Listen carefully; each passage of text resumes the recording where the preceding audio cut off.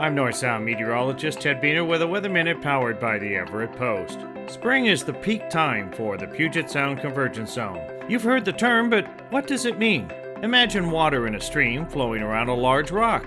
The water wraps around the rock and meets on the other side. On a grand scale, that's what happens when westerly flow off the Pacific wrapping around the Olympics. South Snohomish County is ground zero for the convergence zone. The air flows around the Olympics through the Strait of Juan de Fuca and the Chehalis Gap, collides and rises, produces clouds and then rain. If it is cold enough, it can even snow. Thunderstorms can also develop.